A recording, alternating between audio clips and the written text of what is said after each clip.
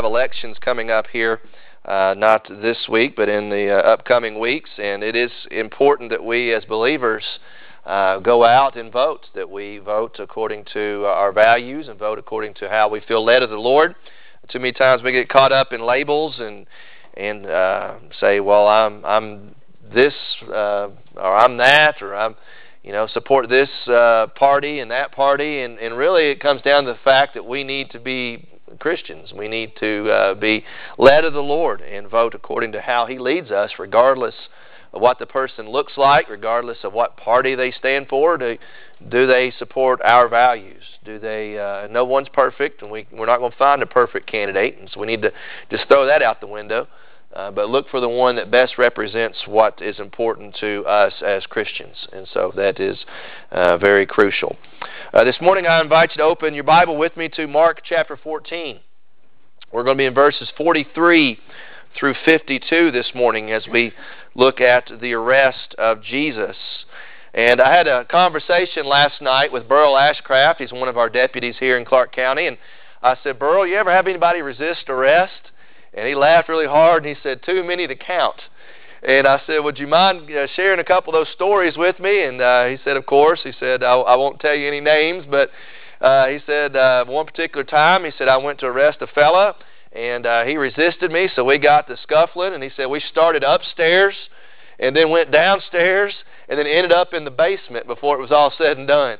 And he said, but the toughest time that I had was with a 16-year-old girl.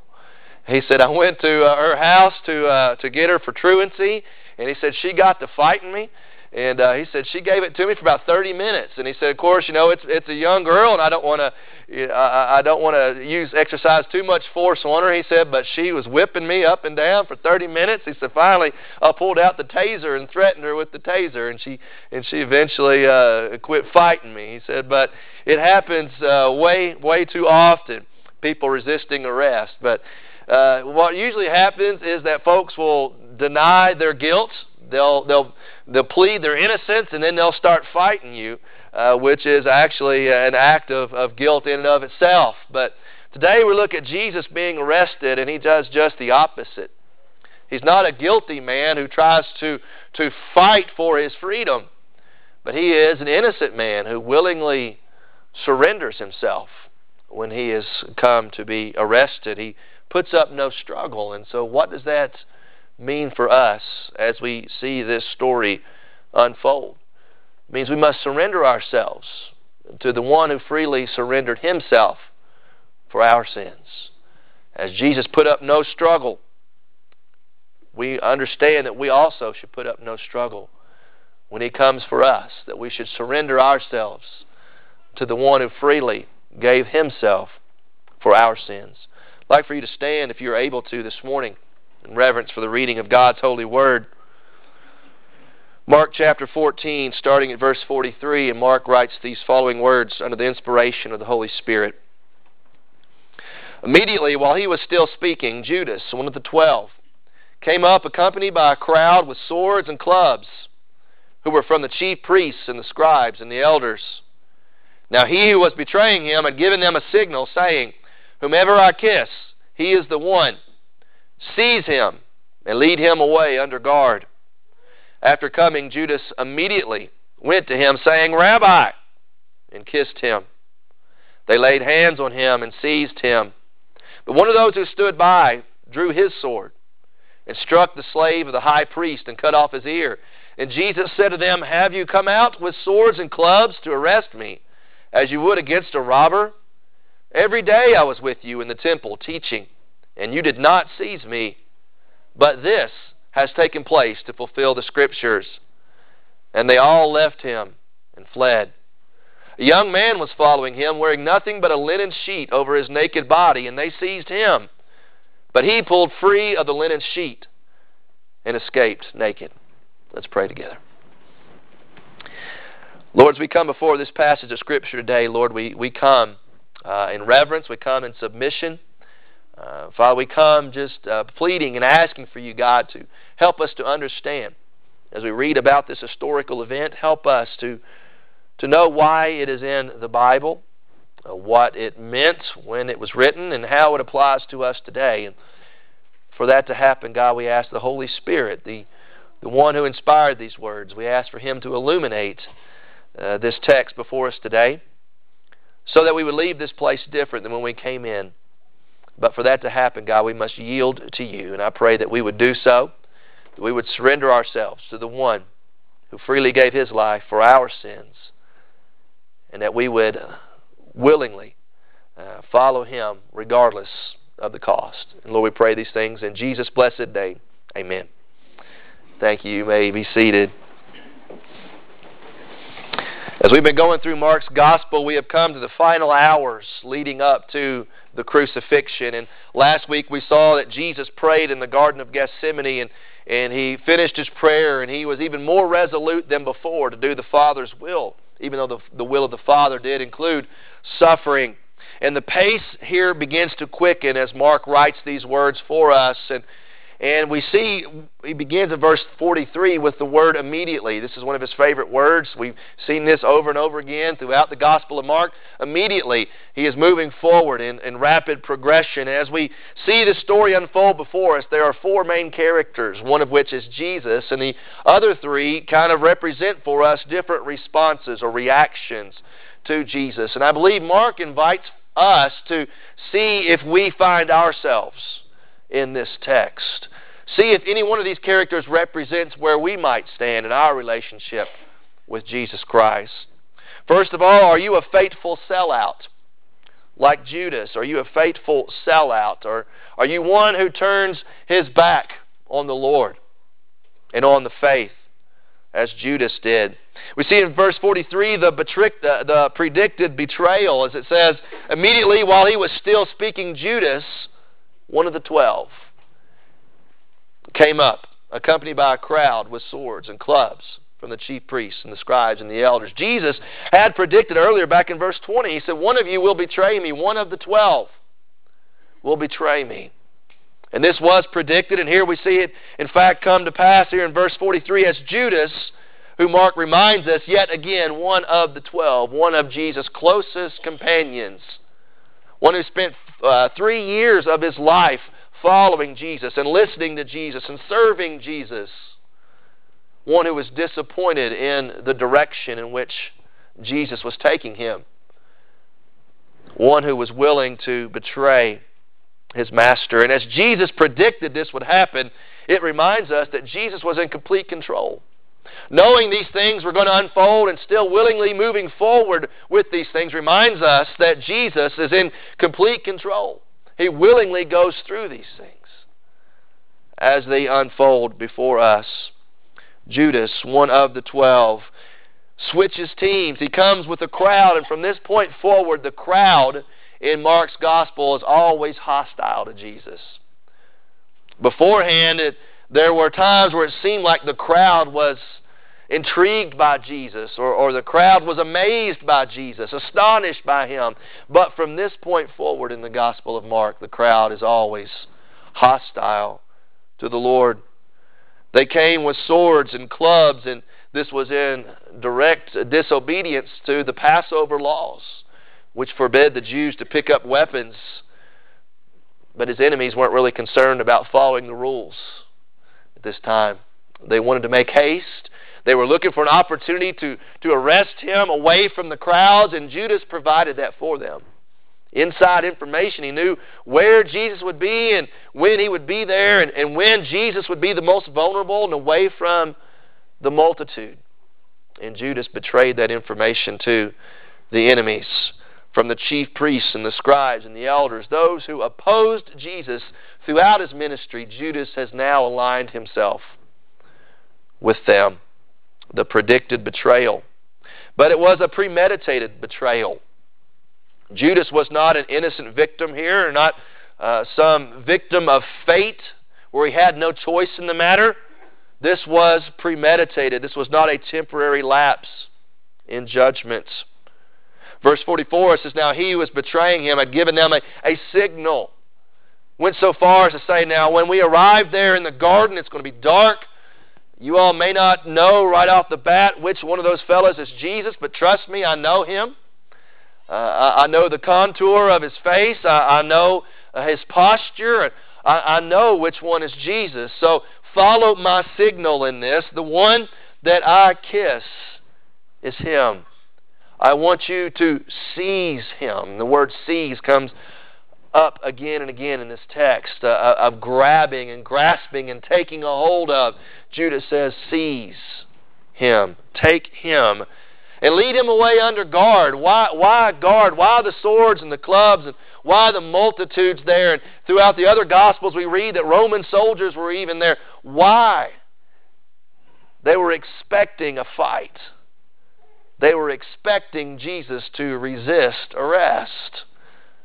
And Judas said, you better bring all your armed guards because there's going to be a struggle, because those 11 fellas and Jesus are not going to go easily. He is the one that I kiss. Seize him. In verse 45 it says, and coming, Judas immediately went to him. No sign of hesitation in this. This premeditated plan that they had hatched. Judas says, I'm going to betray him to you. Here's the signal. And then when he arrives on the scene, immediately, no dragging of the feet. He's already turned on Jesus in his heart. The one who had broken bread with the Lord has now broken fellowship with him. No hesitation. Immediately, he goes to him and he says, Rabbi, which means my teacher, my master. And typically, students of rabbis would wait for the rabbi to initiate the acknowledgement, but here Judas initiates this. Jesus, my rabbi, my teacher. And it says, and he kissed him.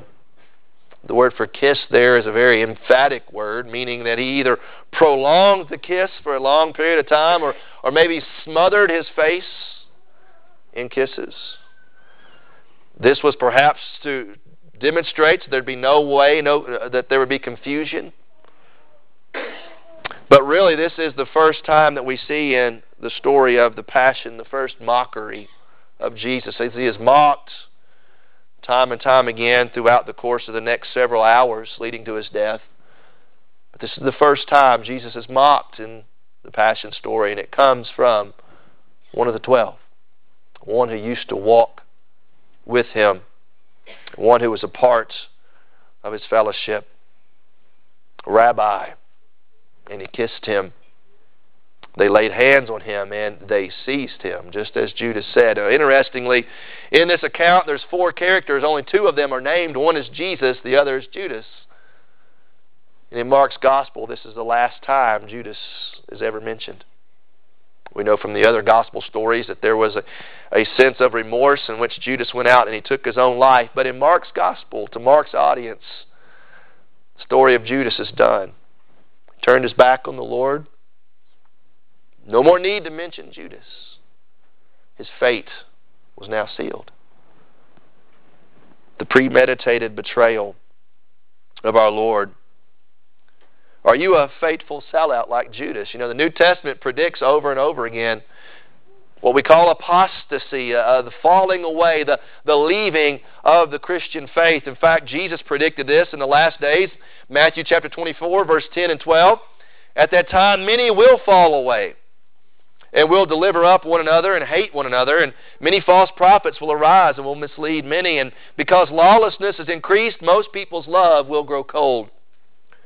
Paul says this in 1 Timothy chapter 4, verse 1, but the Spirit explicitly says that in the later times some will fall away from the faith, paying attention to deceitful spirits and doctrines of demons. And again in 2 Thessalonians chapter 2, verse 3, Paul says, let no one in any way deceive you, for it will not come unless the apostasy, the falling away of the Christian faith, comes first, and the man of lawlessness is revealed, the son of destruction. The New Testament predicts, yes, Judas betrayed our Lord, but he is not the last. There will be many, perhaps somebody here today, that has once professed faith in Christ, but that commitment was not legitimate. That commitment was temporary. That commitment that will not save you. Are you a faithful sellout turning your back on the Lord in the faith, just like Judas, who sealed his fate? Are you a faithful sellout, or are you a forceful swordsman? A forceful swordsman. Verse 47 says, "But one of those who stood by drew his sword." Now, the other gospel writers reveal to us it was Peter on this occasion, who drew his sword and he struck back, willing to fight for the Lord. This is a violent response to Christian persecution. This is one who says, I'm not going to back down as my Lord is threatened. We see that he was a defensive Christian, and are you a defensive Christian? As Peter drew his sword, interestingly enough, the word sword appears several times in this text, and the other two times it's mentioned in the hands of the enemies of Christ. And here Peter takes out his sword. He is counting himself, in essence, as one of their number. Even though he is trying to defend Christ, he is behaving just like the enemy in this scenario, as he was perhaps overzealous to prove himself, as the Lord told him earlier in the night, before the rooster crows twice, you're going to deny me 3 times. And Peter says, not me, Lord. They might turn their back and run, but not me. I am willing to die for you if need be. And perhaps with that indictment still ringing in his ears, Peter says, I'm not going to back down from this. And he reached and he grabbed his sword, overzealous to defend the Lord. Nothing wrong with defending the faith, but this is beyond that. What were the motives? What were the intentions of Peter here? Merely to defend his Lord, or was he willing to lash out, as many of us do when the faith is attacked? A defensive Christian can be a destructive Christian, as verse 47 goes on to show. He drew his sword and he struck the slave of the high priest, and he cut off his ear. This was an aggressive action against the enemy. This is Peter says, I'm going to wound for Jesus. I know Jesus came to heal, but I am here to wound. And he draws his sword, and it says he cut off the ear of the slave of the high priest. Now, one preacher said either Peter was a really good swordsman or a really terrible one, in which he drew out his sword to strike, and the only thing he could come up with was an ear. Now, I don't know if that's an indictment on the sword skills of Peter or not. Remember, he was a fisherman by trade. Now, Jesus in other Gospels told Peter, put away the sword. Those who live by it will die by it. And it's not an argument in favor of gun control, as some have tried to twist this text to take it. But what Peter was here doing was yielding the sword like the enemies of Christ, doing more harm than he was good in that scenario. A person like myself, I'm not very good with doing repairs around the house. When things break or things begin to tear up, and I've kind of come to the realization why I'm not. I don't have patience. It takes patience to fix things. Because I have in my mind, this is the way it's supposed to work, and when I go to fix it, this is the way it's supposed to happen. And when it doesn't go that way, it never goes that way. A good craftsman will have the patience to work with the project, and I lack that. And oftentimes what happens in my anger, I end up doing more damage to what I'm trying to fix. I'll either stab it or hammer it or throw it or do something with it, and I cause more damage trying to fix something in the process than I do actually repairing it. And I think it's what Peter is doing in this scenario. He's trying to fix the problem, cuts off somebody's ear, and he does more harm than good. What about you in your Christian walk?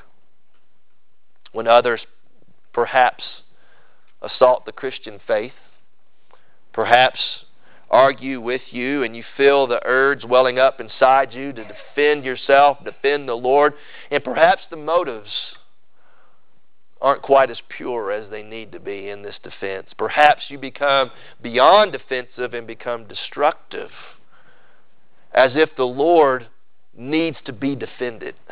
As if Jesus cannot defend himself. And that's what he says in the other Gospels. I could call 12 legions of angels, thousands of heavenly warriors to my side to defend me if I wanted to. Our Lord doesn't need our defending. He desires our obedience. But are you a forceful swordsman for our Lord? But then we see Jesus in the next part of the story, and we ask the question, is He your faithful Savior? Are you trusting in His sacrificial love for you as He allows this process to unfold? He is faithful so that He would be a Savior to those who would call upon Him. Is He your faithful Savior? We see His courage on display in verse 48. It says, Jesus said to them, have you come out with swords and clubs to arrest me as you would a robber? He's rebuking them. He says, do you really think that I was going to pull out my sword and my clubs and fight you? Did you really think that of me? You have observed me for 3 years now. And you really thought I would act like a revolutionary. That's what the word there, robber, is. An insurrectionist, one who raises up a rebellion. Did you really think I would come and fight with you physically when you came to arrest me? That's really how you're going to approach me. Here, Jesus' courage is on display. He rebukes them for not understanding Himself, His actions, and His teachings. And here Judas, who had heard the teaching of Jesus about the kingdom of God all these years, how it completely went in one ear and out the other, how he missed it so bad that he felt like in order to seize Jesus, we're going to have to struggle with Him. The courage of Christ on display. But also His conviction is on display in His arrest. Verse 49, He says, every day I was with you in the temple teaching. Every day I've been here teaching because it was the Father's will. Every day I've been here instructing you about the ways of my Father. Every day I've been teaching you about the truth, about what religion really is. Every day I have been with you teaching in the temple by the Father's will, and you have not seized me. Why? It was not His time. Jesus knew the time was coming. He knew the hour now was at hand, but up to that point it was not. He had conviction. He knew what the will of the Father was. When it was time to teach, He taught. And when it was time to surrender, He surrendered. His conviction on display. Every day I was with you teaching, and you did not seize me, but this has taken place to fulfill the Scriptures. Jesus' conviction regarding the Word of God, that it was true, that all the prophecies about His suffering must come to pass. That even though He prayed, Father, if it be possible that you would remove this cup from me, but not my will, but yours be done. His conviction was that now, in this situation, the will of His Father required Him to suffer. And His conviction was so strong, He willingly did that. Everybody else in this story gets it completely wrong, but Jesus. But Jesus. Every day I was with you, teaching in the temple, but you did not seize. You did not literally take. You did not take me. The word take has appeared already in the gospel that same night, did it not? Remember when Jesus was sharing the Passover meal with His disciples? He took the bread in verse 22. After a blessing, He broke it and He gave it to them and He said, take it. Take. Seize. Same verb. Take it. This is my body. Every day I was teaching and you did not take what I was willing to give. And because you did not take, now I am offering myself as a sacrifice. They have come. They could not seize me before. It was not my hour, but now the hour has come. I am allowing myself to be taken because it's the will of my Father to be a substitute for your sins. Every day I was with you teaching, and you did not seize me. You did not take what I was willing to offer. And so now I am offering myself. The will of the Father was that Jesus, His body, be freely offered for sinful men.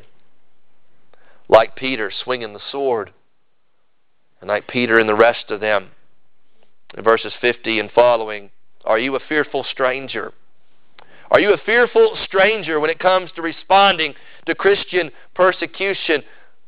Do you tuck tail and run at the first sign of opposition to the Lord and to His gospel? We see in verse 50, His followers abandon Him. After they come to realize that Jesus is not going to put up a struggle, He's not going to fight back, what's left for us to do? If we don't leave, we too will be seized. Verse 50 says, and they all left Him and fled. Jesus, again, had predicted this was going to happen, did He not? Verse 23, it says He gave the cup. They all drank from it. Verse 27, you will all fall away. Verse 31, Peter says, not me, Lord. If need be, I'll die with you. And they were all saying the same thing. They all drank. Jesus said, you're all going to flee. They all denied it. They all fled. They all fled.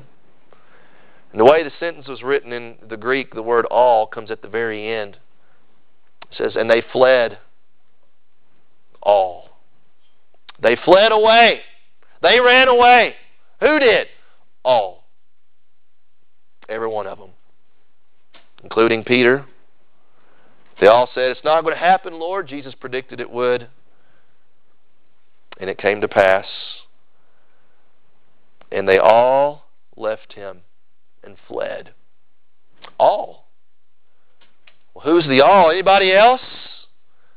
Well, Mark answers that question for us in verse 51 and 52. His followers abandoned Him because the followers were ashamed of Him. Ashamed that their master would willingly allow Himself to be seized.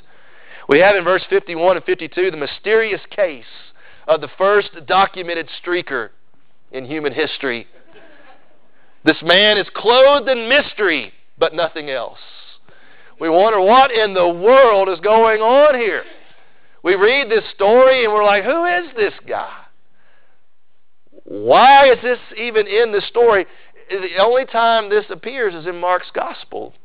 You know, Matthew and Luke and John don't write anything about this. So what is this? It's so weird. It's so strange that sometimes when people study this text, that's all they want to focus on. Yeah, Jesus, he surrendered Himself. Peter lopped off the guy's ear. That's kind of weird, but who's the streaker? And we spend so much time focusing on that. The text tells us in verse 51 he was a young man. We do know that about the fella, and it says he was wrapped in nothing but a linen sheet, and so perhaps in a moment of haste, didn't really think through it all very much, and I ain't got time, perhaps understanding or realizing that something was about to happen. Young fella, curious fella, in haste just threw a sheet over himself in the middle of the night and took out of the house. I don't know about you, but probably first century Palestine, in the middle of the night, they didn't really sleep in flannel pajamas. So he grabbed what he had close by, a linen sheet, which, by the way, some speculate that's a sign of a person from a well-to-do family because linen was expensive. And so you tie all this together, and the best guess that folks have is this is Mark himself. He doesn't mention himself, but he says, there was a young man. Mark would have been young at this time as he appears in the book of Acts. And we read in the book of Acts that the disciples met in the upper room to pray after Jesus had ascended. And it was in the house of John Mark's family. Some believe, maybe the Passover was held in that same house. And here's Mark when Jesus and his disciples leave, and he's curious as to what's going on, what are these fellas doing? And so he wraps himself in a linen sheet, and he escapes and sneaks out of the house, hiding out in the garden, watching what's going on. It's speculation. I mean, sounds good, but we don't know for sure. Quite possibly Mark. But I believe he's purposefully ambiguous about this. He doesn't put himself or his name in that. He leaves it to the reader to say, now who is this fella who went from following Jesus to fleeing from Jesus? The first sign of trouble, he tucks tail and he runs. It says he was wrapped in nothing but a linen sheet, and they seized him. As they seized Jesus, they seized him. Jesus yielded. This fellow ran. He struggled. Escaped. He pulled free of the linen sheet and escaped naked. I believe that Mark is purposefully ambiguous about this because he wants the reader to ask themselves the question, is this me? Is this me? Going from following to fleeing like that. Fleeing naked, which is a sign of shame. Ashamed that Jesus would surrender himself. Ashamed that Jesus would not fight back. Ashamed that Jesus did not call the angels down to defend him. Ashamed that Jesus rebuked Peter for fighting back with the world's methods. The sword. Is this you? Are you this young man? Are you this stranger? Afraid and ashamed. Fleeing in the shame of nakedness. You might say this was a case of failure in the garden. Remember where this scene is taking place? The Garden of Gethsemane. In the garden there is one who was afraid. In the garden there is one who was ashamed. Genesis chapter 3 verse 10, Adam and Eve had sinned against God, ate from the tree of the knowledge of good and evil. It says, and the Lord came walking through the garden in the cool of the day. He called out to the man, Adam, where are you? And Adam said, I heard your voice in the garden and I hid, for I was ashamed. He was ashamed because he was naked. The failure in the garden. In the garden there was one who failed. And one who was afraid, and one who was ashamed, and he hid himself. Happened in the Garden of Eden and happened in the Garden of Gethsemane, but there's something different about this garden. For you see, in the Garden of Eden there was no one who stood and yielded. In the Garden of Gethsemane there was. They all left him, they all fled, and Jesus remained. Jesus was not afraid. Jesus was not ashamed. Jesus trusted in his Father's will. The first Adam, just like this young man, ashamed, naked. The second Adam, standing, yielding, surrendering, following the will of the Father. His followers were ashamed of him. And yet Jesus stood alone. Mark's Gospel paints the picture for us. Jesus is a man like no other. There's nobody else like Jesus. Jesus had a mission like no other. No one else came to do what Jesus came to do. They all left him.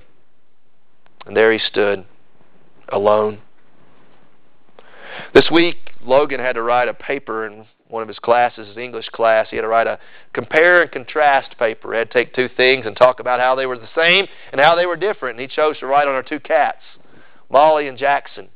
We talked about all the ways they're the same and all the ways they're different. And one of the ways they were different, he said, Jackson is friendly and Molly is feisty. And in this text of Scripture, I think Mark contrasts the actions of his disciples to Jesus. There were some ways in which they were similar, but there were some crucial differences. They sought to handle the situation by the world's methods, by fighting or by fleeing, because that's what the natural instinct is to do. But you see, had they been watching and had they been praying like Jesus told them to do prior to that, maybe their reaction would have been a little bit different. This goes to show us what happens when we fail to watch and pray, as Jesus said. Temptation's coming, the spirit's willing, but the flesh is weak. And here's an example, right off the bat. They're confronted with an enemy. They're confronted with a problem. And how do they handle this? They handle it according to the world's methods, the methods of the flesh. By fighting and wounding, or by running naked and ashamed. They don't know any better than to yield to the will of the Heavenly Father. They have failed to follow the Lord's directions. They have sinned. And yet Jesus stood. He stood for them. He stood for you. He surrendered Himself for them. Surrendered Himself for you. So what do you do with this? You join His reverse revolution. Reverse revolution. See, this is different than any other revolution in the world. Jesus said, you come after me like a revolutionary, like an insurrectionist with swords and clubs. You don't know anything about the kingdom of God. It is not advanced through violence. It is not advanced through power struggles. The kingdom of God does not advance according to the kingdoms of the world. You see, every revolution is about replacing someone or some group in power with another person or another group in power, but not the kingdom of God. The kingdom of God does not advance through struggle. It advances through surrender. It's an upside-down mentality. It's reverse. It's unnatural. The book of Acts, chapter 17, verse 6, it said of the disciples, these are the men who have turned the world upside down. They were upside down in their lifestyle. They were upside down in their message. Does that reflect us? Do we look like Judas? God forbid. Do we look like Peter, fighting, wounding, angry? Do we look like the other disciples, this young man, fleeing? There are times that we would resemble perhaps most of these, if not all. But it's in those situations where we see Jesus standing. And it leads us to this conclusion: surrender yourself to the one who freely gave Himself for your sins. Let's pray together. Almighty God,